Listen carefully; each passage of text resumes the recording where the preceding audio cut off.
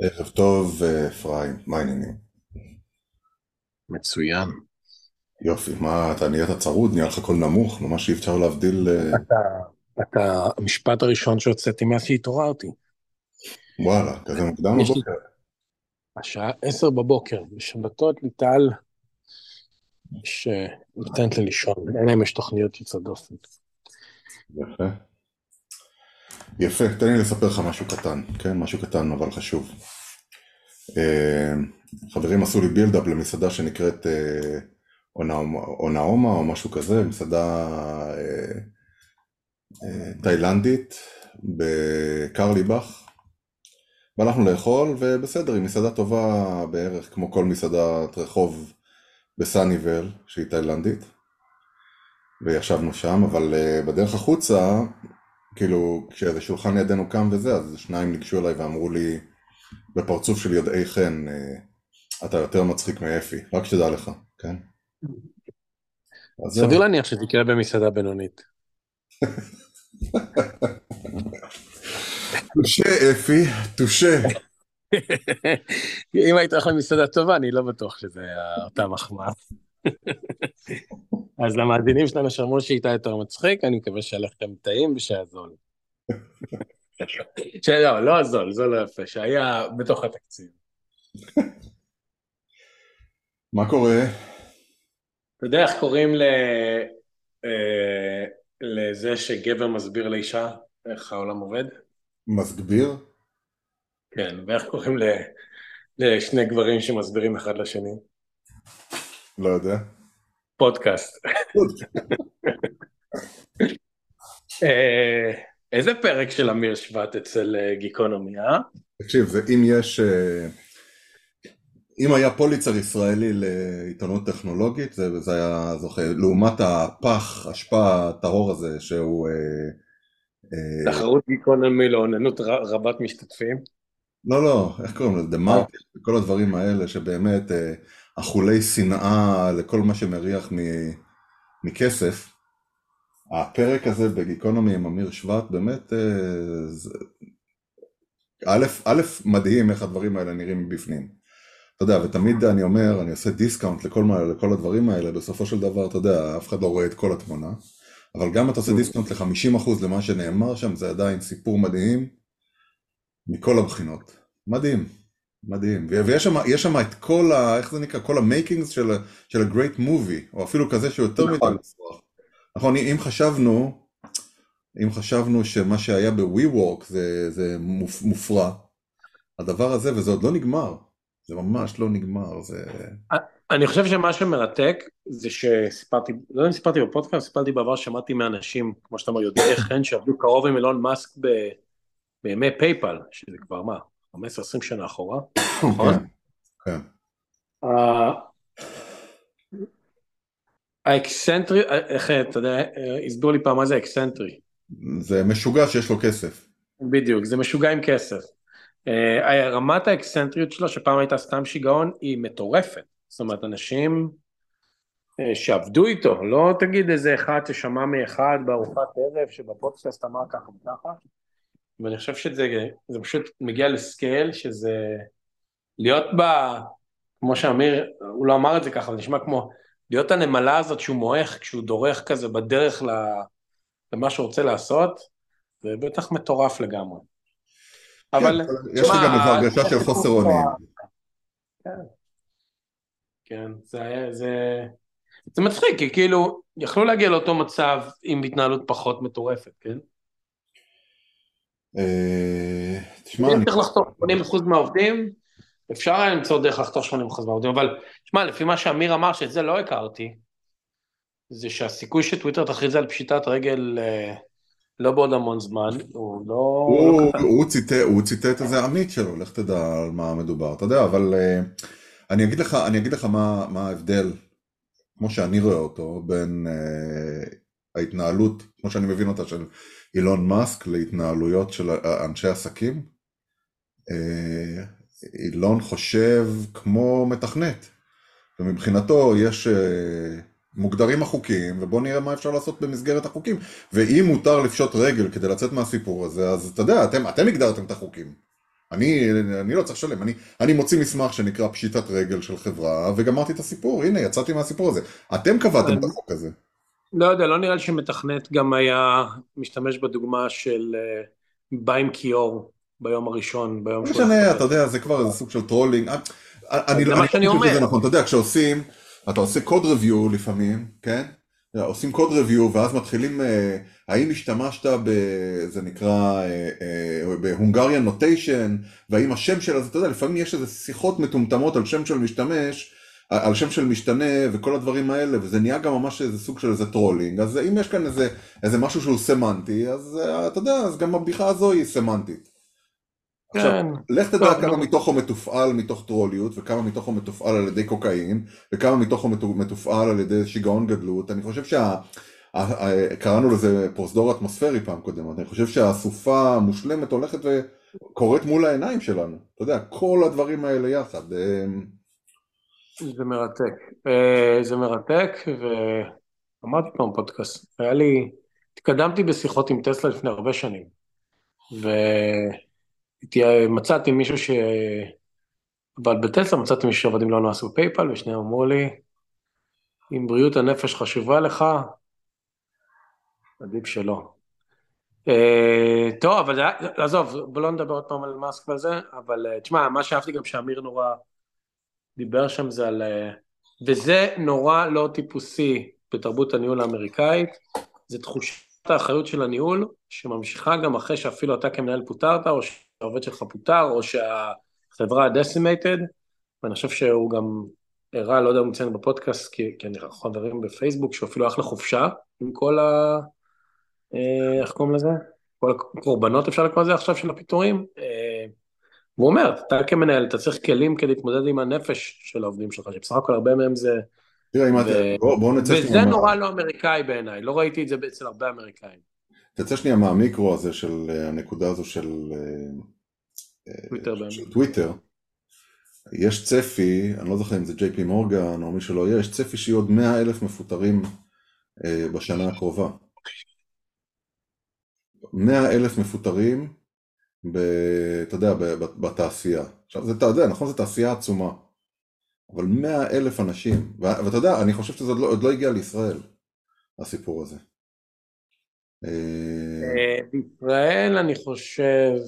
אנחנו נמצאים איזה פאזה אחת אחורה. אתה יודע מה להגיד לך. זה השלב, באמת, אתה יודע, נכון, אתה רואה את הריבית, את העלייה בריבית מתחילה לרדת, ואתה רואה את המניות מתחילות לעלות, ואתה רואה את כל הדברים האלה מצד אחד. מצד שני, אני חושב שזה הזמן, אתה יודע, לקבץ את הביצים. אתה מרגיש את זה לפני כשאתה עולה ברכבת הרים, יש את הנקודה שהביצים חוזרות לבטן,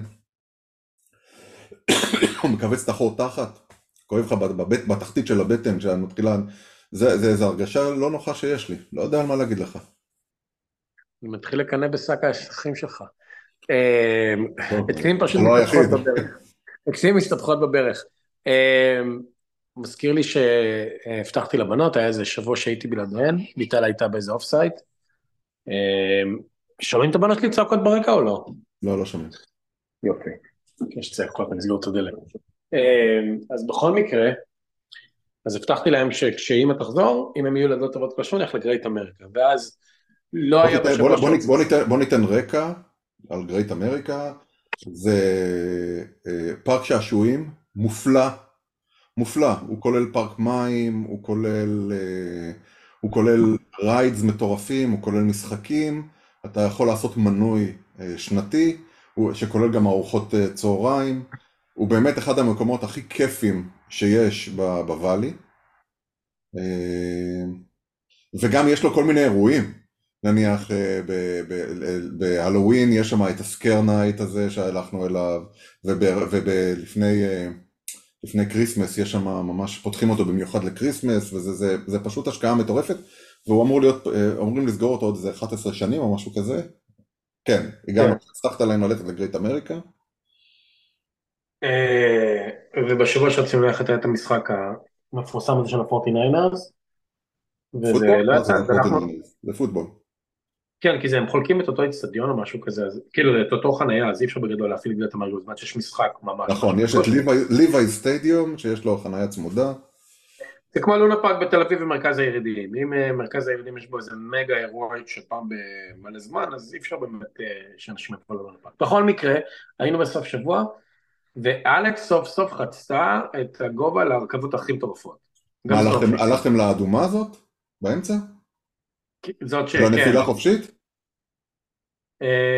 כמעט נפילה חופשית.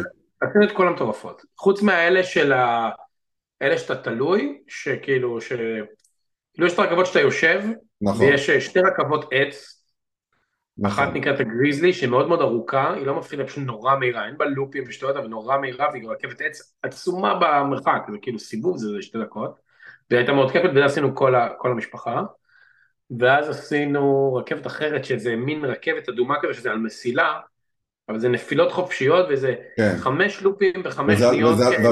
וזה על מסילה בודדת, זה מה שמדהים בזה. כן, מסילה בודדת. אז עשיתי את זה עם כן. אלכס, ואני כאילו, אני זוכר שנכנסתי קפטן, ואני זוכר שזה נגמר.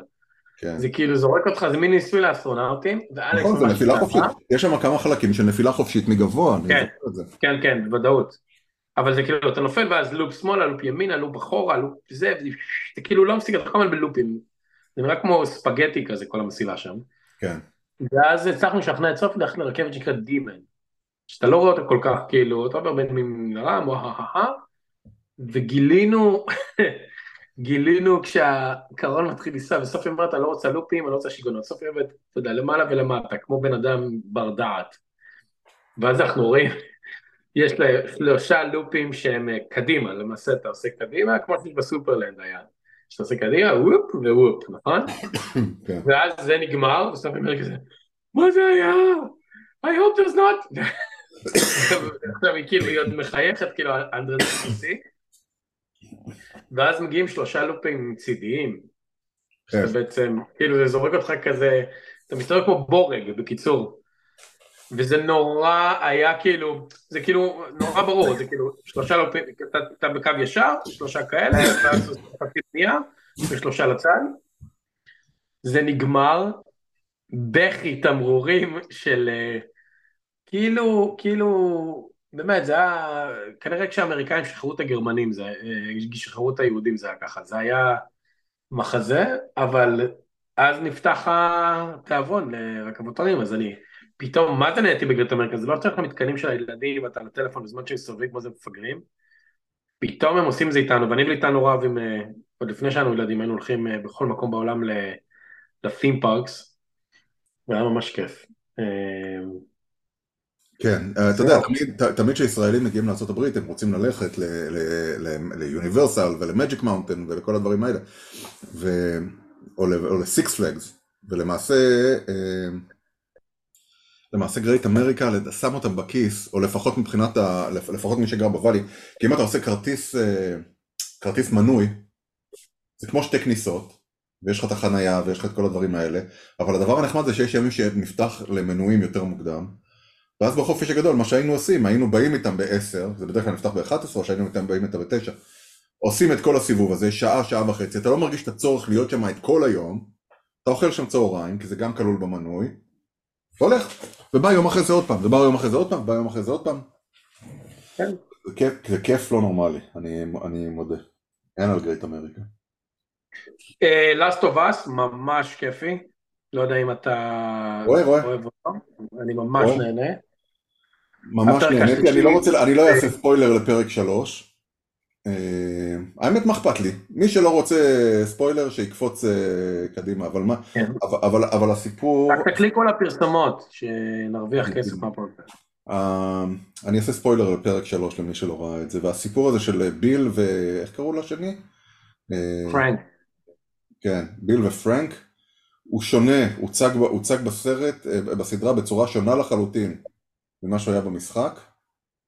במשחק פרנק התאבד והשאיר מכתב כמה הוא שונא את ביל, כי הוא לא באמת היה, אתה יודע, זו לא הייתה זוגיות כזו שוויונית כמו שאנחנו מדמיינים אותה. וזהו, וביל נשאר בחיים ויש שם איזה קטע כזה בין ביל לאלי וזה.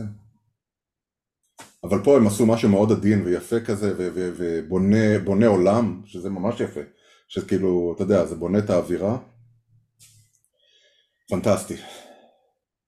כן, הסדרה מאוד יפה. אוקיי, הפרק משודר אצלכם הערב, נכון? ביום ראשון בערב? אצלי זה יהיה מחר, אני אראה אותו. יש שבת עכשיו, שבת. מחר. שבת, כן, אוקיי. אבל סדרה מגניבה. מאוד. וכמובן הפרובינציאלית שלנו צריכה להזכיר את זה שלאסטובס נכתב על ידי ניל דרוקמן, שהוא גדל בחיפה, וזה יופי, ודי מסביר למה, למה זה מזכיר קצת את חיפה. את רגע תחתית. העיר התחתית בחיפה, המשחק. כן. לא יודע, אבל מה שמעניין אותי זה אם הרכישות של הגיסטן עלו בעקבות הסדרה הזאת. אני עכשיו, יש לי איזה פטריה לציפון ברגל, אני לא אוכל לקחת סיכונים. כן.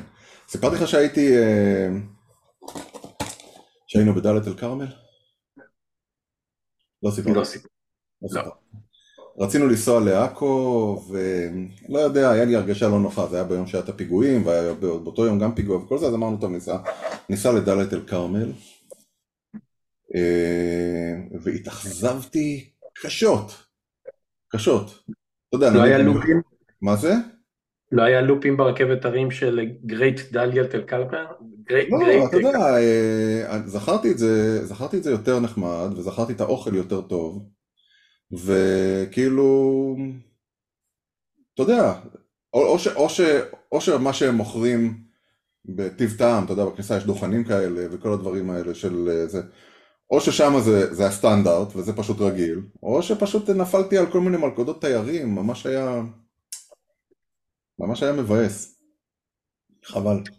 יש איזה, או שנתנו זכויות לאנשים שם. יש את הסטנדאפ הזה שמישהו אומר מכיר את מי אמר את זה? זה היה... לא מכיר. זה היה אחד הסטנדאפים שאתה אוהב, או טוש או מוריס הזה, שאמר ששמתם לב שאוכל הוא יותר טעים ככל שהמדינה שעושה את האוכל יש זכויות יותר פחותות לאנשים. הוא אומר, ניסיתם פעם אוכל נורווגי או אוכל הולנדי? זה גועל נפש, כאילו. ככל שאתה שומע על פקיסטני, אפגני, אתה מבין שיש מישהי שאמרו לצאת מהמטבח. כן. בכלל נוראי.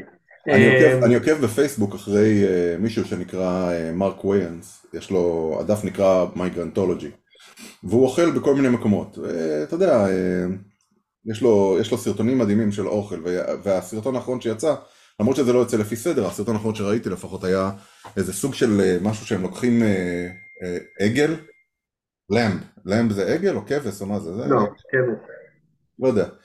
חותכים אותו לכל החתיכות הכי קטנות, שמים אותו בתוך סיר עצום, תרווד כזה שאתה יכול להכניס עם 3 ילדים, עם מחטי אורן, ומעשנים את זה עם המחטי אורן במשך איזה 3 או 4 שעות, ואז מוציאים את זה ושמים את זה על, אתה יודע, על מגש עצום כזה של אורז שבישלו אותו עם לימונים והכל, אבל אתה יודע, הם שמים שם את כל החלקים, את העיניים, את הראש, את כל הדברים האלה. כן, זה נשמע מגעיל, ולא יודע, תמיד שהוא מציג את זה, זה נראה כאילו, אני אומר, וואלה, אולי בכל זאת עין של עגל, שהייתה 4 שעות על מחטי אורן, זה נראה טעים, תמיד יש לו את הקטע הזה שהוא עוצם עיניים ומחייך, כמו לוקאץ'. טעים. הגעתי לקריית אתא, למשה לבבות בתאילנדי. כן, קריספי. תגיד, רגע, היה לי 2 נושאים. אחד זה הבלון הסיני. אוקיי, בוא נדבר על הבלון הסיני. אני בכוונה לא קראתי על זה כלום, כי אמרתי, אני רציתי באמת לשאול אותך על זה. אז אני רק יודע, אני אתן את הרקע של תן לי להסביר לך, כמו שאומרים את זה בפודקאסט, כן? Let me explain to you. אוקיי, אז נמצא, האמת שאני אספר את הסיפור לא בצורה שאנשים מכירים אותו מהכותרות בעיתון, ואז תראה איך פתאום אני מגיע למסקנה שאני חושב שהיא יותר אינטואיטיבית. ואני לא קונספירטור, כמו שאתה יודע בפודקאסט, אני פשוט אוהב סיפורים אלטרנטיביים, לא קונספירציות, פשוט אוהב קונספירציות, לא קונספירטור. שזה מאוד שונה. כן. אני מאוד אוהב לאכול סטייקים, אני לא קצב. כן.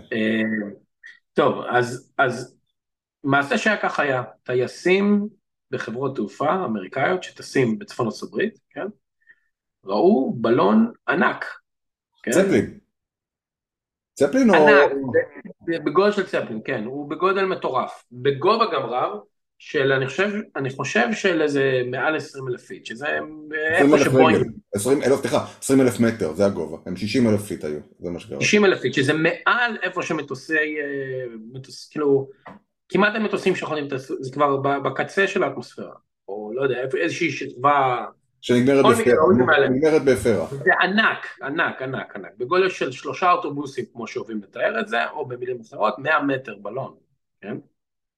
בניין מרחף, ולבלון הזה מחובר המון פאנלים סולאריים, כנראה להטעין את המנועים הקטנים שמנפתים אותו, ואת ציוד החישה שמחובר אליו. כמובן שמבלי להגיד שהם יודעים שזה הסינים, קוראים לזה הבלון הסיני, בוודאות יודעים שזה הסינים, כן? כאילו הביטוי הבלון הסיני, מופיע מהמערכה הראשונה של הסיפור הזה, שהוא בין 4 ימים. כמובן שהבלון בשלב מסוים הוא כל כך נמוך, שאפשר לראות אותו בעין בלתי מזוינת, הוא פשוט כדור, במעלה השמיים, והבלון מרחף באזור מסוים במונטנה, שכששואלים את דובר הפנטגון איפה בדיוק הבלון, הוא אומר כל אחד יכול להרים את הראש איפה שהבלון נמצא ולדעת איפה הוא. אז העיתונאי אומר איפה, אני יכול, כאילו אני יודע את זה ממקורות אינטרנטיים, אבל אתה דובר של הפנטגון, אתה יכול להגיד לציבור איפה הבלון, הוא אומר לא. אבל הוא אומר, אבל אתה יכול לדעת איפה הבלון. מהון להון, די ברור לכל בר דעת, לכל מישהו ברדיט או בטוויטר שהבלון מרחף מעל שדה הטילים הגרעיניים, המינטמן שיש לארצות הברית, יש להם 3 כאלה ברחבי ארצות הברית, והבלון פשוט עומד מעליו. כנראה קולט את מה שהוא קולט, מצלם את מה שהוא מצלם, או מקשיב במיקרופונים למה שצריך להקשיב. התפתחות נוספת זה שאתמול זיהו עוד בלון כזה, איפשהו במרכז אמריקה, כאילו באזור מקסיקו, אני חושב, או ברזיל, לא זוכר איפה, ואומרים שיש כבר בלון שלישי. מה שנקרא, אם אמרנו שהפרק השלישי של אסטובה זה אפ רק עם זומבים וגייז, זה אפ רק עם The Americans ולא יודע, איזשהו ת'רילר מלחמתי.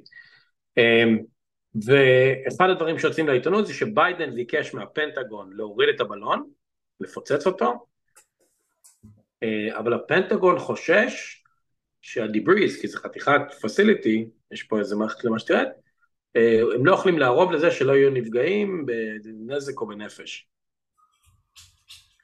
כרגע הבלון נכון להיום בבוקר כבר נדד לאזור צפון קרוליינה, והפנטגון אומר... כן, תמשיך לדבר. אני מדבר לעצמי, זה נורא מוזר. לא, אתה לא מדבר לעצמך, פשוט הכנסתי את הכלבה. אתה לא בפריים, הבנתי, טוב, אז הבלון כרגע נודד מזרח לכיוון צפון קרוליינה, והוא כנראה הגיע לאוקיינוס האטלנטי בימים הקרובים. עד כאן העובדות, כמו שאומרים אנשים מסוימים. עכשיו נשאלת השאלה, וביידן, סליחה, לא, אולי נקטעתי שם... רגע, תגיד את זה כמו גדעון רייכר, רץ לו, ג'ו ביידן. רץ לו בלון, נפוח, ומהבית הלבן יוצא סוג של הודעה לא רשמית, שביידן ביקש מהפנטגון להוריד את הבלון, אבל לא יכולים לערוב לביטחון. ואומרים שהוא אומר לו, כנס האטלנטי, אז ישקלו לפוצץ אותו. סבבה? אוקיי. עכשיו אתה יודע, זה עכשיו כאילו הייתם בחדשות, זה קצת גם קרינג'י כזה, זה כמו, לא יודע, איך קוראים לזה, מלחמת העולמות כזה, שפתאום יש איזה משהו, ורואים אותו, והוא לא זז, היה איזה באיזה סדרה. והנה מה שאני אומר שקורה, מוכן? כן. הפנטגון קיבל תקציב, יש פרויקטים, תמצא אותם בוויקיפדיה, מלא, על בלוני תצפית אמריקאים, שבו נודע על הדברים, מי שייסע גם בגבול הערבה, ממצרים גם יראה בלון 1 או 2, או שייסע באזור דימונה, כן? בלונים ענקיים שיושבים וצופים. כמובן שהבלונים האלה מחוברים בחוט, בטכנולוגיה בנות, כמה? 40-50 שנה כבר, אבל בלוני תצפית בגדול היו קיימים המון שנים. גם ניתן לראות שהאמריקאים מתקצבים פרויקטים של בלוני ביון ברחבי העולם. מרון של בלון ביון הוא שהוא יכול לשאת משקלים יותר כבדים, יש לו חתימה פחות נמוכה, רק שיש עניין סקפטי לגבי איפה שזה נמצא באמנות השמיים הפתוחים שהאמריקאים דחפו מאז שנות ה-50, ושהרוסים שהיו הכוח הגדול פעם, נורא התנגדו לזה. למעשה אמרו, בואו לא נשמיד כלים מעל גובה מסוים, נקרא לזה שטח ניטרלי, ונגיד שכל אחד יכול לצלם ולעשות מה שהוא רוצה באזורים האלה. בחלל זה מאוד מכובד, ולא נאלצנו להיות מאותגרים מתחת לחלל. נניח מטוסי U2 אמריקאים, או כל מיני כלי טייס שטסים באזורים שהם ספק חלל, הם לא בדיוק חלל, אבל הוא מאוד מאוד גבוה. א', יש קשיים, הייתי אומר, טכניים בלהוריד אותם, אבל לדעתי אפשריים. יש רעיון כזה, אל תורידו לנו את הלוויינים, אנחנו נוריד את שלכם. וכזה כל פעם של מדינה, אני חושב שהסינים עשו לפני שנתיים, וזה היה בחדשות, ניסוי להשמיד לוויין שלהם שיצא מכלל שימוש, כל העולם נרעד, כי בגדול מאוד מאוד לא רוצים שיתחילו פה מה שנקרא to fuck around with each other satellites, סבבה? כן. אז הנה מה שאני חושב שקרה. כולם יודעים על כולם על הבלונים האלה, ואמצעי הריגול האלה, כל מדינה, כולל ישראל, מפעילות כל מיני אמצעים בגבהים גבוהים, וכל מיני אמצעים כדי להרגל זו על זו. יש איזשהו עיקרון בעולם ה-espionage, שזה נקרא surveillance with no interference, שלמעשה, למדינות שרוצות לשלוט בהגמוניה, כמו האמריקאים, זה לא דבר רע. כי אם אתה סין ואתה פוחד מארצות הברית, בצדק או לא בצדק, יש לי אינטרס שתראה את מה שאני עושה, כן? את הדברים שאין לי בעיה שתראה שאני רוצה שתראה, ואם זה יפיג את חששותיך שאני לא עושה את מה שאתה פוחד שאני עושה, אתה לא תעשה דברים שנובעים מהחשש שלך. סוג כזה של תורת המשחקים. למעשה, אם תראה את הקלפים שלי בפוקר, כנראה לא תשחק איתי. מבין? כן. אז למעשה, יש דוקטרינה כזאת שעוד מימי טרומן, בטח עכשיו מעיין ברודסקי, שאגב מזל טוב לבחור, יתלה אותי, אבל יש דוקטרינות אמריקאיות שדווקא מאוד רוצות את זה, כי למעשה זה משרת האינטרס האמריקאי שכולם יסתכלו על כולם כל הזמן. כי פרנויה מובילה לדברים לא טובים. והסינים לדעתי מפעילים את הבלונים האלה כבר בזמן, והאמריקאים לדעתי יודעים על הבלונים האלה כבר בזמן, אבל מה שקרה שהבלון הזה קצת הנמיך טוס, הוא אמור לטוס נראה לי בגבהים הרבה יותר גבוהים, וכנראה שיש שם איזו תקלה טכנית. האמריקאים לא יכולים להגיד את זה לציבור, הסינים לא יכולים להגיד לציבור שלהם, הסינים כבר אמרו שזה בלון שלהם, זה פשוט בלון מטאורולוגיה, שנסחף לו עם הזרם, ולדעתי הסיבה שהבלון הזה לא מפוצץ, והנה התיאוריה שלי, למה הוא לא מפוצץ, הרבה אנשים אומרים שזה בלתי אפשרי, שזה מסוכן, אני אומר שזה מאוד מאוד אפשרי, כבר איזה 20-30 שנה, אם אפשר להוריד לוויינים, אפשר להוריד דברים אחרים, בטוח שאפשר להוריד איזה פרקקט בלון עצור, עם כל הכבוד צריך לעשות בחור, למי שלא יודע איך שבלונים עובדים, הסיבה שהאמריקאים לא רוצים לעשות את זה, כי זה יפתח דלת לעולם שמאוד מאוד נוח כרגע, במיוחד לאמריקאים ולהרבה צדדים אחרים. אם אני עכשיו יוריד בלון אמריקאי, זה אומר שהסינים יכולים להוריד כטב"ם אמריקאי, או מטוס דיון אמריקאי, או לוויין אמריקאי, שהם הדגימו יכולות, וזה היה בחדשות. אז למה להיכנס לפינה, שבסך הכל הבעיה היחידה בכל הסיפור הזה שהציבור יודע. וצריך להבין שכל מדינה יש לה אינטרס להסתכל על מדינה אחרת, ולפעמים למדינות האלה יש אינטרס שהמדינה האחרת תסתכל עליהם, כי אז גם אם הם יודעים שהם מסתכלים, הם יכולים גם לתזמן דברים שהם לא רוצים שידעו. וכל הסיפור הזה, הבעיה העיקרית בו, שאני חושב שהפנטגון צריך עכשיו למצוא סיפורי סבתא, על איך להתמודד עם הציבור האמריקאי, על כל נגזרותיו וה-survivalist שלהם והפרנואיד שלהם, זה פשוט למצוא דרך אלגנטית בצורה דיפלומטית עם הסינים, לאיך אנחנו מסיימים את הסיפור הזה שפנימית האמריקאים בבא, והסינים לא נראים אפסים בפני הציבור שלהם.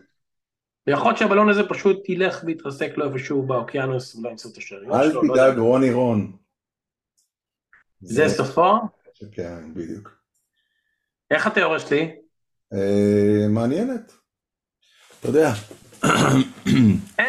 גם דבר אחד על ההערה המטומטמת הזאת, שלא רוצים להוריד את הבלון מחשש לבריאות בנפש.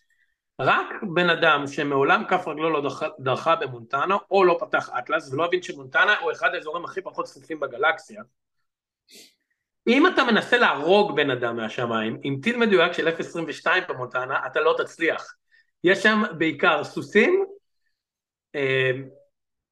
יערות, וזה 3 אנשים. והקטע הזה שאנחנו מפחדים להוריד את הבלון, כי זה ינחת איפשהו יגרום נזק, זה כזה מפגר. גם איפה שהבלון הזה מרחב, זה אזור כל כך נידח, וכמו לעשות את זה איפשהו במכתש רימון. זה סופו של כל רמון. אוי, זה לא הייתה בדיחה טובה. לא בדיחה טובה. לא חשבתי על זה. טוב, זהו, זה היה הסיפור שלי על הבלון. לא, אבל רצית לדבר על 2 דברים, רצית על עוד משהו חוץ מזה. איך ה-75 קשה שלך? אני סיימתי אותו מזמן כבר, אבל בסדר, אני חולה. מה אני מדבר, איך אתה היום? קפצת במשקל, עלית לא, אני פשוט, מנטרלת? לא, אני פשוט חולה, כמו שדיברנו לפני שבועיים שרק התחלתי שאמרת שסחבת את זה 3 שבועות, אני עכשיו בסוף השבוע השני, מחר אני חוזר קצת לעשות יותר הליכות וכל הדברים האלה, ואני אתן לעצמי עוד איזה שבוע לנוח, ממש, היה לי שבועיים מאוד עסוקים בעבודה, אה, מאוד קשוחים בעצמם, ועכשיו יש לי איזה שבוע קצת יותר רגוע, אני אעשה את השבוע הזה, אני לא יודע אם סיפרתי לך שאני עושה פרלמנט חומוס. דיברת. כן, והייתי פעם ראשונה באלי קרוון. אני חושב שזו פעם ראשונה בחיים שלי. כאילו, זה אבו חסן, אני לא מבין את ההבדל בין אבו חסן לאלי קרוון, הבנתי שזה אותו דבר, שיש שני אבו חסן אבל יש רק אלי קרוון אחד. זה כמו הרמנים בסן מטאו, שיש איזה 4 ברנדים, וגילית שאחד מהגדולים קנה את האחרים, אבל השאיר להם את הברנד. אז פה זה התפצלו לפי מה שהבנתי, אבל לא משנה, זו פעם ראשונה שלי. והייתי, אני אגיד לך איפה הייתי, ואני אגיד לך, הרי זה טעם אישי, אין כאן משהו שהוא מעבר לזה. היינו בחליל כמה פעמים, היינו ב... באבו ברקוביץ' ברמת השרון, שזה נשמע מגוחך. אבו ברקוביץ'? תקשיב, זה פנטסטי. אבו ברקוביץ' ברחוב אוסישקין ברמת השרון, זה חומוס פנטסטי. היינו שם באיזה יום, הקטע הכי מצחיק היה שמישהו חרבן על הרצפה בשירותים, שזה הקטע מצחיק בטירוף, כן? אבל לא בגלל זה היה הכי טוב. זה פשוט היה באמת חומוס מעולה, ממש ממש נהניתי ממנו, והחומוס של ממש... רגע, אבל... כן, אני איתך. כן, החומוס שאני אהבתי ממנו, ממש התפוצץ ממנו המוח, זה חומוס שנקרא פירלה ביהוד. באמת איזה חור כזה קטן וזה, שהוא מכין לך את זה במקום. על המקום הוא טוחן את זה מול הפרצוף, כשאתה מזמין רק אז הוא טוחן את החומוס. ועכשיו היינו באלי קרוון, ואני אגיד לך משהו, אני לא יודע להבדיל. אני לא יודע אם להגיד לך אם זה הכי טוב, אם זה טוב, אם זה טעים. בוודאי שזה טעים. אבל הגעתי למסקנה שזה לא באמת משנה. פשוט לי לא מתאים לנסוע חצי שעה ולעמוד בתור לחומוס, כשיש לי פה את פירלה, שהוא פשוט ברמה מדהימה, והוא פתוח מתי שאני רוצה. ונראה לי ויש מלחמות חומוס. יש כאילו, כל אחד יש לו את המקום שלו, ואנחנו צריכים את זה. כן. אז אני מאמין שחומוס, אף פעם לא עשו את זה. באמת שאני, לא יודע מה, יש עכשיו הרבה מדענים בארץ. נו באמת, שנייה, סביב את הדלת. תסגור את הדלת, אני אדבר על החומוס. חבר'ה, אני רק אומר, לכל המאזינים שלנו, לשניכם, שלושתכם, תיסעו לחומוס שנקרא פירלה, פי-יוד-ריש-למד-ה, ביהוד. זה mind blowing.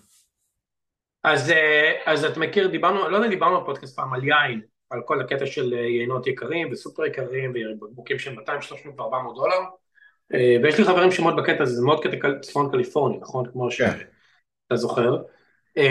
אז יש על זה ערכים בוויקיפדיה, אז בגדול יש מלחמות יין, כמובן כל אחד פה, אני, יש פינו, יש איזה יקב בנאפה, הוא עושה בקבוק שיש 200 דולר בקבוק, אבל וואו, כל שלוק זה, אתה מרגיש את האפיצוץ, אתה מרגיש את הפלוציות, ויש קורס של תומר יין, זו תעשייה ענקית ומלאת שנים של סומיליה והכל, אז כל מיני מדענים כל כמה שנים עושים מבחן טעימה עיוור, ושמים כמובן יין זול, יין מחפיר, יין לא זול, ויין יקר ויין יקר להחריד, ועושים כל מיני תחרויות לדרוג יין, כן? וכשעושים מבחן טעימה עיוור, גם הסומיליה הכי טובים לא מצליחים לזהות הבדל איכותני, או אפילו הבדל בין יינות, כאילו באותו נגיד פינו נואר, אפשר להבדיל, גם אתה ואני יכולים להבדיל בין פינו נואר למרלו. לא, אבל יינות מאותו טרואר. אוקיי, עכשיו מגיעים לקטע של, אוקיי, זה יין של 400 דולר, 100 דולר, 50 דולר, וכל הפינו נואר, יש בגדול איזה כלל שאומר שמעל ה-30 דולר לא ניתן לזהות שום הבדל איכותני, זה רק ברנד. לחלוטין. ואחד הניסויים המגניבים שהיו זה יינות ניו ג'רזי. אז בגדול עשו איזו תחרות של יינות צרפתיים, וזה כנראה... לא, אבל זה כל היה הסיפור של נאפה, הרי שהם זכו באיזה תחרות של טעימה עיוורת, וזה מה שהביא את נאפה פתאום להיות, אתה יודע, את יינות קליפורניה, להיות מה שהם. יש על זה גם סרט מפורסם. כן, אז יש את הסיפור של יינות ניו ג'רזי, שניו ג'רזי רצה לקדם את הכרמים שלהם, אני חושב שזה היה ניו ג'רזי, או משהו כזה שאתה יודע, הכי לא מספה, חושב שזה ניו ג'רזי, אני כמעט בטוח, והם שמו את היין שלהם בצורה מוסווית, בתחרות בצרפת, בבורדו, לא יודע, משהו כזה, והם הצליחו להשחיל את היינות שלהם, והיין שלהם כמובן קיבל ציון גבוה, וראו איך יין מניו ג'רזי הוא טוב כמו יין בורדו או משהו כזה. אני צריך למצוא את זה, קראתי את זה בוויקיפדיה, בטח הבנתי את הסיפור. אז אני די בטוח שחומוס זה אותו סיפור. יש... לא, תראה, החומוסים שאכלנו, יש חומוס מחפיר, ובין החומוסים הטובים לאלה שיש לי כבר ברנד מוגזם, אתה לא תמצא הבדל... תראה, אני גם חושב שזה מאוד אישי, יש כאלה שאוהבים יותר טחינה, יותר רך, יותר עם גרגרים, יותר... לא, אבל זה בדיוק ההבדל בין הפינו לבורדו, נכון? שכאילו... אבל בתוך סוגי כן, כן, חומוס כן, כן, דומים... אני לא חושב שאפשר להבדיל, זה בגדול החניה. אני, לדוגמה, חוץ מפירלה שאני אוהב את הטעם עצמו, אני נורא אוהב את חליל, כי השוק ברמלה הוא פשוט, אתה יודע, אני תמיד אוהב את כל השווקים האלה של שווקים מקומיים כאלה. כן. אז השוק ברמלה הוא ממש שוק בקנה מידה, אתה יודע, בכל מקום אחר היו עפים עליו, מאוד אוהב אותו גם כן, אבל ה-go-to שלי כרגע זה הפירלה הזה ביהוד. יש כזה דבר חומוס לא טוב, שיהיה ברור, ובאמריקה, ברוב המקומות שאתה הולך, חומוס לא טוב. נכון, נכון, נכון. מה היא רוצה? אלכס, תגידי, אלכס, בואי, נשמע אותך, בואי. מה אתה רוצה להגיד? אבל תגידי את זה. I need help making Valentine cards. מה? I need help making Valentine's cards. You need help making Valentine's cards? זה ב-14, נכון? כן, אז הם עושים בבית ספר לכל הכיתה, אתה אמור לעשות. אוי, אתה יודע את זה? הבנות לי בצופות, ומחר אנחנו הולכים עם כל הצופות לעשות רוק קליימינג בג'ים. אוקיי. שהם עשו פעם ראשונה לילה בשטח, כאילו הם עשו אחד איתי, מה? אוקיי, שנייה צריך לזוז, יוצאים מהחדר. אז בכל מקרה, אז אחד הדברים שהם עשו בשבט של הצופות שהם הקימו פה, זה היה ממש מגניב, כל ילדה, זה היה לפני איזה שבועיים, הייתה צריכה להכין על כל ילדה בשבט, זה די הרבה, נראה לי שם זה 20 בנות, משפט שהיא אוהבת על הילדה. ואז, לא יודע מי הכין את זה, כל אחת קיבלה סיכום, זה נושא קצת כמו ריוויו, נכון? כן. בגיל 7, סיכום של כל הדברים שכל החברות שלהם אוהבות עליהם, אנונימי, וזה היה כזה רגע מחזק, אתה יודע, עם של קבוצה של בנות אמרו... הם הרימו אחת לשנייה? כן, אבל קיבלו איזה כתוב עם פרח, זה היה מעוצב כזה, כן. זה היה, מה זה דבר יפה, אני כאילו, אני ממש, גם הרים להם, גם בעיניי כאילו, אחד הדברים שגיליתי, שכולם אמרו שאלכס היא המצחיקה יותר. שזה לא, באמת, כאילו כל אחד, כאילו, קיבה מלא שהיא נורא מצחיקה, ודווקא אני חושב שטוב תהיה מצחיקה, אז אתה גם מגלה כאילו, כמו פיר ריוויו, כמו מנהל שאתה עושה על העובדים שלך, אתה מקבל 360. כן. כאילו, על הבנות של בגיל 7. בוא, אתה יודע, בינינו גם הפודקאסט משמש אותנו גם כתחליף לאיזה טיפול פסיכולוגי. אז בוא תן לי להוציא איזה משהו. אבל תכבד את הוידאו לפני זה. לא, תן לי להוציא את הכימי שלי. הסיבה שעבדתי מאוד קשה בשבועיים, 3-4 האחרונים, זה שאנחנו בדיוק נמצאים בתקופה של הריוויו בעבודה. אני בדיוק סיימתי אותה השבוע. כן, סיימתי את החלק שלי אתמול בערב. אבל אני אגיד לך משהו, יש משהו שחוזר באופן קבוע אצלי ב8 שנים האחרונות, מאז שחזרתי לנהל בפייסבוק. יש לי סיוטים. באמת? יש לי סיוטים בלילה, אבל היה לי את הסיוט הקבוע, שאני קם בבוקר, בתוך החלום, ויש היום מבחן בהיסטוריה, ולא למדתי למבחן בהיסטוריה. עכשיו, תקשיב, אני לא קם בתיכון. זה לא שאני קם בתיכון ויש מבחן בהיסטוריה. אני איתי גולדה, אני בן 45, זה התחיל כשזה, 44, יש את המבחן בהיסטוריה היום, ואני קם ואני אומר, פאקינג, אני כבר 30 שנה לא בתיכון. יש לי בגרות, כבר עשיתי הכל, אתה יודע, אני פאקינג, אתה יודע, בן אדם מבוגר, אבל יש את הבחינה המזדיינת הזו, ואני קם בתחושה של מועקה נוראית, וזה תמיד... רגע, אז אולי גם לי יש סיוטים, שנייה. אולי הגדרה של סיוט אצלי יותר מדי פטליסטית. לא אתה הורור. לא קם מזיע ותחושה רעה מאוד מאוד, אתה מרגיש כזה חלום לא טוב. לא, תקשיב, אני קם עם מועקה. ממש עם מועקה כזאת של what the fuck, משהו, אני יודע שזה היה חלום, אני יודע שזה הכל, ועדיין לוקח לי, לא יודע כמה שניות להתאפס על עצמי. עכשיו, החלום הזה חוזר רק בתקופות האלה, של הריוויוז, ומה שקרה עכשיו. אבל כאילו, מאוד קל לקשר את זה, נכון? ברור, אתה יודע, אני לא הקשר נפש גוף, כל השטויות האלה, בסדר, נו, אני לא כזה רוחני. אבל עכשיו השתנה לי הסיוטים, עכשיו יש לי סיוטים, אני כבר לא היה לי כי נגמר הזה, אבל היה לי איזה שניים שלושה לילות של סיוטים, שממש תמי טוענת שבכיתי מתוך שינה. אתה יודע, ממש קמתי, באחד מהם זה היה סיוט אימה, ממש, סיוט אימה, שאני חולם איזה חלום ויש באיזה מועדון יש איזה חור בקיר, ומישהו מסתכל עליי מהצד השני של החלום, ואני אומר, של החלון הזה, של החור בקיר, הוא פשוט מסתכל עליי, וזה כאילו מחלום אחר שלי. וזה הכניס אותי לאיזה סוג של איזה לחץ מטורף. משהו לא נורמלי. כן, תראה, בתור התחליף לפסיכולוגיות שלך, אני חושב שאתה גיי, סתם. אבל זה... אם זה רק היה כזה פשוט. כן. זה מצחיק, כי אם אתה אומר את זה, לי הלילה, בדיוק, אתה התקשרת אליי, יצאתי מהמיטה, נכון? יש לי כלל שבשפוטות, זה קיצה טבעית, פלוס שעה במיטה, זה דיפלייטינג של כל השבוע, כי כל השבוע שאני קם באיזה 5-6. אז היה לי חלום בלילה הזה, שגם התעוררתי ממנו, לא נראה לי שבביעותים,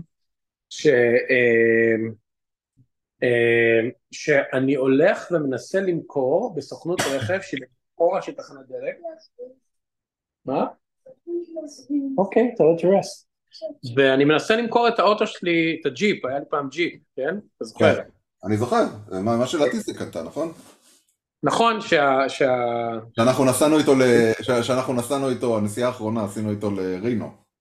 נכון, שנסענו איתו לרינו. בכל מקרה, אז בחלום שלי אני מנסה למכור את הרכב הזה, ואני מאוד איזה, לא יודע, מהחברים שאני לא יודע אפילו מי הם כנראה היו יציר דמיוני, וזה בסוכנות רכב אמריקאית, שהיא במאחורה של תחנת דלק, אבל תחנת דלק כמובן היא פז, כי זה חלום והכל לא מסתדר, והוא תוכן אותי, והוא בודק דברים מוזרים שלא הגיונים במציאות, כמו כמה המים אפורים מהמנוע.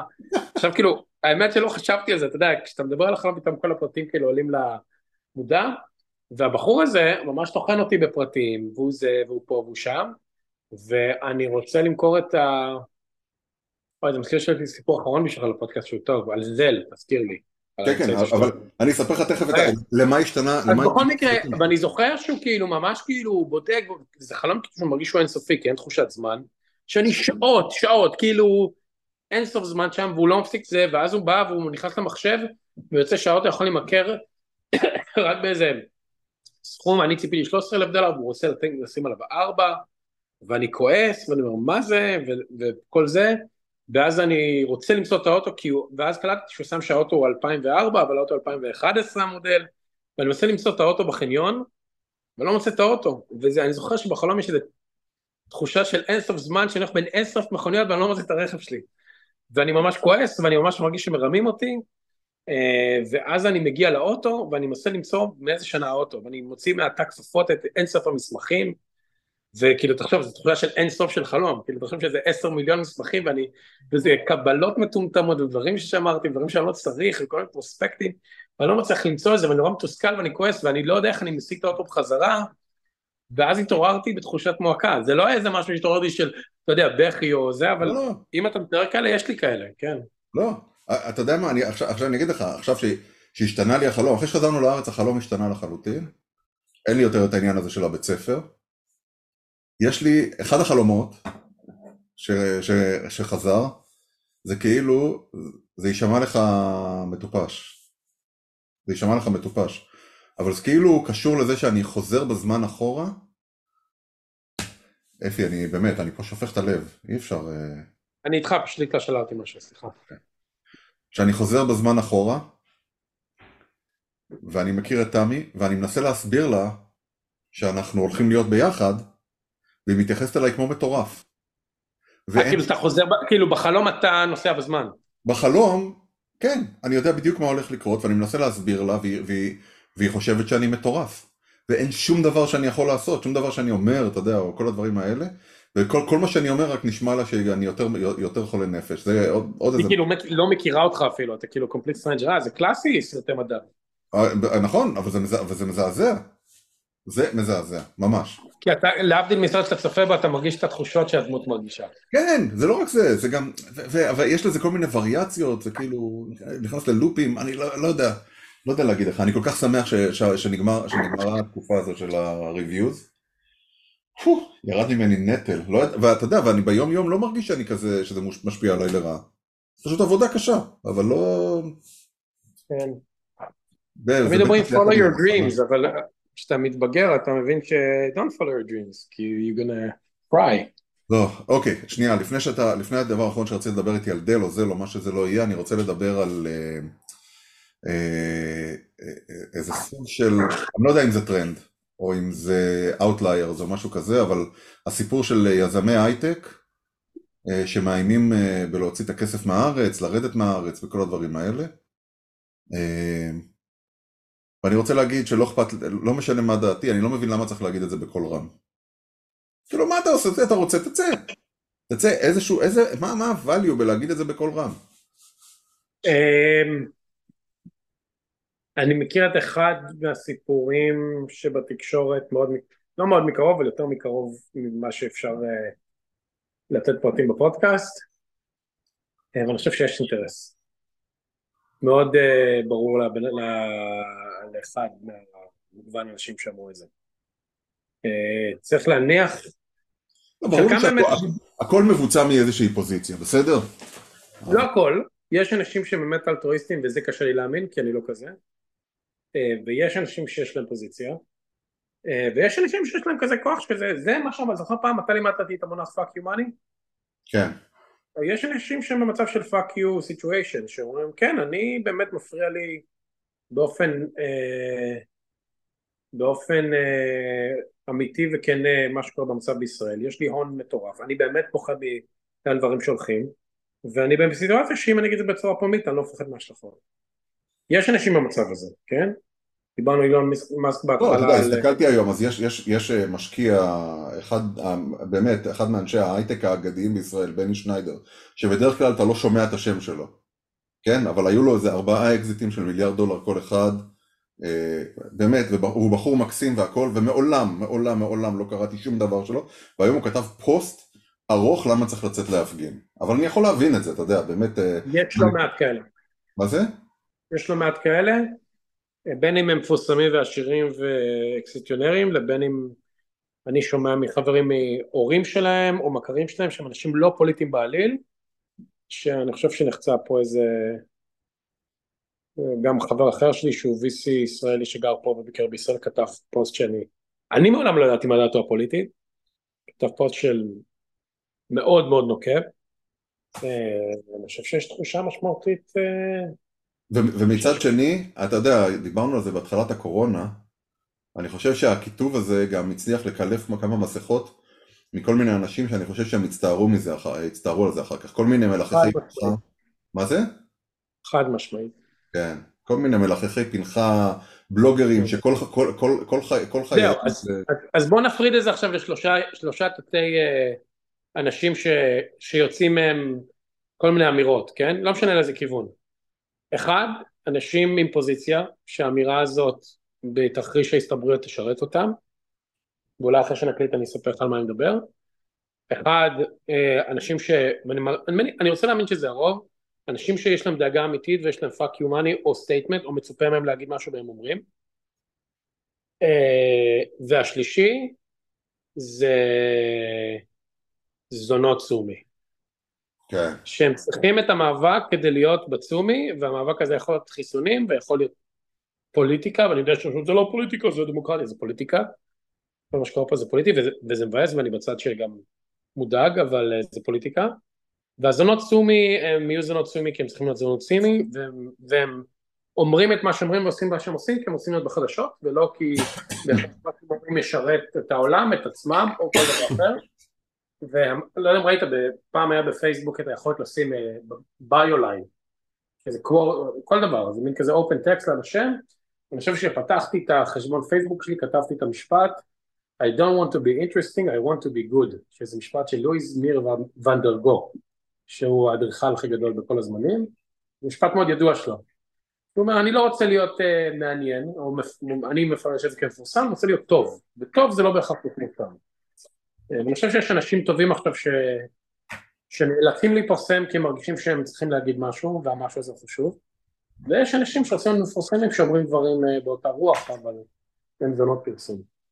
אין לי כוח להיכנס למי זה מי, המצב הוא באמת מדאיג, ואני מאלה שלא יכתבו פוסטים נוקבים, כי החלטתי שלכתוב מה אני חושב בסושיאל מדיה לא משרת אותי בדרך כלל. כן, ובצדק. זה לא אומר שאני גיבור, זה אומר שאני פחדן. וזה בסדר להיות פחדן. בוא נסיים, רצית לספר לי משהו? רק תדע לך, יש פה איזה קטע, טוב זה לא כזה סיפור מעניין, אולי אפשר לשמוע אותו לפודקאסט הבא. לא, תספר, אל תשאיר אותי בקליפהנגר. אחי נמצא למכור את הרכב שלו, והגיע קונה להוט, שבלי בדיקה רצה לקחת את הרכב, כן? והסכים לשלם את מלוא המחיר, ואמר, אני יכול לשלם לך רק בזל. זל העברת כסף, כן, אוקיי. כן, למי שלא יודע, העברת כמו שבישראל יש ביט, כן. יש דברים שהם סנטרליסטים כמו ונמו ופייפל, שהם בבעלות של פייפל, וזה באמת חברה שעושה את זה. זל זה אותו פרוטוקול בין בנקים, זה מוצר שכל הבנקים בגדול, כמעט כל הבנקים הטמיעו, ומהאפליקציה של הבנק אתה יכול לעשות ווייר, למעשה הפקדה כמו סוג של צ'ק בנקאי שעובר מהבנק שלך לבנק האחר, וזה קורה לפעמים תוך שניות, לפעמים תוך דקות, ולפעמים יותר מזה. אממה, מרוב שזה פתוח וזה מגוון ומבוזר, זה קר פורל סקאמים. כאילו, יש המון הונאות זל, כי זל כמו קריפטו, בגלל שהוא העברה בנקאית, הוא אי אפשר להחזיר אותו. אם מישהו עקץ אותך, זה לא דרך כמו חברת אשראי, שמחזיקה איזשהו פלוט, שיודעת להגן, שכדי לגבות כסף אתה צריך להירשם, זל זה בן אדם בבן אדם, ואתה יכול לפתוח חשבון בנק בטיזי, ולהעביר דרך זל, ואז להעביר לטיזי אחר, ואז הלך הכסף. ואח שלי נורא מודע, כי אתה יודע, יש איזה פה קטע של הונאת זל פה, הונאת זל שם, ואני קורקתי לו את הדוקומנטציה של זל כזה בטלפון, ואני במקרה הייתי באירוע עם חברים, אני אומר, תשמע, נשמע כאילו, אם אתה זה שמקבל את הכסף, והוא מעביר אליך, כאילו, מה כבר יכול לקרות? ולא צריך למצוא את התרחיש שבו ההונאה עובדת את התרחיש שלו. ואז אני שואל את שני החברים שלי שאני איתם, אחד במקרה עובדת בעולם הפיימנטס, השני הוא איש מוצר, אמרו לי, תקשיב, זל זה מסריח, לא יודעים למה, אל תעשו זל, אל תעשה זל, זל זה רע. כי יש איזשהו ברנד נורא שלילי לזה שזל, אם מישהו מתעקש על זל בסכום גבוה, משהו לא מסתדר. במיוחד, אתה יודע, זה מנהל זר, אתה לא משלם לנני שלך או לבייביסיטר. אח שלי חושב, מחליט לקחת את הסיכון, חותם לו על השטר של הרכב, אפרופו החלום שהיה לי, כן? נותן לו לצאת לדרכו, והוא מחכה, האיש שולח לו בזל, ואחי רואה את הליין של הזל אצלו, הוא אומר שהתקבלה הוראה להעביר לך את הכסף. האיש נכנס לאוטו ונוסע, אחי מתקשר לו, טוב, עשיתי את זה, וואלה, נו, אז נכנס לכם, אומר, כן, רק כתוב פה פנדינג. אני כזה, אוקיי, בוא נעשה גוגל על זה. עכשיו, אני לא מתעסק עם זה, אני משלם בזה למאמן כושר שלי, כן? כן. כל חודש את ה... אני לא שילמתי בזל פעם אחת בחיים. זה מאוד נוח, זה חבל. לא, אני מכיר את זה, פעם אחת בחיים לא שילמתי בזל, אני לא יודע, יש לי אנטי. זה בדיוק, נוצר לזה ברנד שנורא מדאיג, כי הקונוטציה של זל היא נורא שלילית. בכל מקרה, תקעו על פנדינג, כל פעם 5 דקות אני עדיין על פנדינג, אני עושה גוגל, ואז כמובן גוגל, וזה לא שיש לי סביבות, כזה מנוע חיפוש בלי, שאתה יודע, אתה לא מוצא דברים, אלא בעד הולך לרדיט, עושה חיפוש ברדיט, קארד, סייל, זל, מישהו אומר את הסיפור, וזה נתקע על פנדינג, ואתה תקוע על פנדינג יומיים, כולם אומר לו, יא אידיוט, מה אתה מתעסק בזל, זה קר פורה לזה, וכולם אומר לו, אבל הוא אומר, אבל לפי, גם הוא אומר, בדיוק כמוני, כמו אחי, כאילו, אבל על הנייר זה, כאילו, למה שלקבל את הכסף? כי בגדול, הטרנזקשן של הזל עובר, הכסף יצא מחשבון כלשהו בזל, הוא אמור להגיע לחשבון שלך. כן, אבל יכול להיות שהם יוציאו, ואז הם יצליחו לעצור את הטרנזקציה, אז אתה מקבל את הפנדינג, וכשלא נגמר הפנדינג זה לא ריקונסל, כל החר הזה. אז אמרתי לה, אחי, עקצו אותך ב$13,000, מה אני אגיד לך, כאילו, לא יודע, בוא נחכה ונראה שאתה תקבל עכשיו דקליין. אז אמרתי, תגגל את השם של הבן אדם, כאילו, הרי אחי לקח את הפרטי רישיון נהיגה שלו, והוא איש אמיתי בכתובת שהוא אמר, לא, אין תמונה, אז אולי הוא גנב זהות של מישהו. אח שלי אומר, זהו, אני ארגיש כל כך חמור, העלה פוסט לפייסבוק, בסיליקון ואדי, אמר, מישהו מכיר את זה, מלא אנשים אומרים לה שהוא בגדול הוא אידיוט, אל תתעסק עם זל, זה טרנזקציות במיוחד לא חשובות, ואז מישהו אפילו מתקשר לאחי, מישהו שאיכשהו מכיר אותו מהפוסט, אומר לו, תקשיב, עקצו ככה, ישראלי אחר, או איזה חבר שלא יודע מה הוא אומר לו, הוא אומר, איזה חמור יצאתי, כן, כאילו, אז אמרתי לו, תראה, תקום בבוקר, אם בבוקר זה עדיין פנדינג, כי זה היה כבר מאוחר בלילה, תקשר למשטרה, תודיע שהרכב גנוב, ותודיע ל-DMV, כאילו שהשטר הרי השטר הזה של הבעלות של הרכב, אתה אמור ללכת ל-DMV, כן. ולהעביר את הבעלות, הם יכולים לעצור את זה, כאילו להפעיל עיקול, ובאמת כאילו, לא יודע, ואז הרכב יכול להסתובב אצל עבריינים, אבל לפחות הבן אדם לא יצליח לגנוב רכב בצורה חוקית. אחי קם בבוקר, אני הולך לעבודה, וזה וזה וזה, ואז הבחור בעבודה אומר לי, בזה 11:30 בבוקר, נו, מה קורה? אני במתח. כסף עבר, הזל עבר, הכל היה בסדר. אבל יש איזשהו סוג של סיפור של כאילו... יופי, יפי. יופי. קיווית שלא יהיה כסף, נכון? לא קיוויתי שלא יהיה כסף. באיזשהו שלב אמרתי, טוב, אין סיכוי שאתה מותח אותי בשביל להגיד לי שבסוף הכסף... לא, עבר הכסף, אבל זה היה, זה אמור לצאת טובים, אני עכשיו לא עושה שום דבר עם זה. אגב, אתה קורא את הדוקומנטציה, הסקמים הם מאוד ידועים. יש את האימייל סקם, שהוא אומר, אני שולח לך כסף, ואז הוא שולח לך מזל664@gmail.com, קישור טרנזקציה מזויף, אנשים קוראים את האימייל וחושבים שכסף עבר, שזה הכי סקם. 2 זה המיול. אתה יודע מה זה מיול? שאומרים למישהו, תשלם למישהו במקומי. אני אעשה לך העברה, תעביר לי חזרה. למעשה הוא גונב כסף ממישהו אחר, מעביר לך את הכסף בזל, ואתה מחזיר את הכסף בחשבון צד שלישי, ואתה למעשה לא יודע שאתה המלבין. והוא אומר לך, ואיך זה קורה? זה קורה המון במרקט פלייסס, למיניהם, חופשיים, שאתה רואה נגיד מאייפד שעולה $1,000 ב$500, כן? אתה קונה למחר, הוא אומר לך, כן, בטח, סבבה. והוא אומר לך, סליחה, אתה מפרסם אייפד ב$1,000, והוא אומר, אני מוכן לשלם 1,500. אומר, מעולה, אז הוא אומר, תשמע, אני אעביר לך 2,000 בזל, תעביר לי חזרת העודף, את ה-500, כי יש פה איזה בעיה, אני לא מצליח לספר איזה סיפורי סבתא. את ה-2,000 שהוא מעביר זה מחשבון שהוא גנב, כן? אתה מקבל 500 למעשה בלי שאתה יודע על שירותי הלבנת כספים, ואת ה-1,500 אתה מעביר חשבון אחר. אי אפשר לעשות לזה טרייסינג, מסתבר, כאילו זה ממש קשה, בגלל איך שהפרוטוקול עובד. כל מיני שטויות כאלה שיש גם בביטקוין. ויש עוד איזה סכם אחר, אבל סכם שהכסף תקוע בפנדינג, זה עובד רק אם אין לך חשבון זל, ואז הפנדינג מחכה עד שיפתח לך החשבון, ואם לא פתח את החשבון באופן מיידי, אז הוא יכול לעשות reverse transaction. אז זהו, אז נורא למדתי על עולם הפנדינג מהחוויה הזאת, אבל זה איזה מורד עצבים זה. כן. טוב, נסיים בברכת אל תטפסו על סולמות, ונדבר על הסולמות בפעם הבאה, בפרק הבא. פרק הבא יקרא סולמות וחבלים. סולמות וחבלים. יאללה, בוא נעצור את ההקלטה. רגע.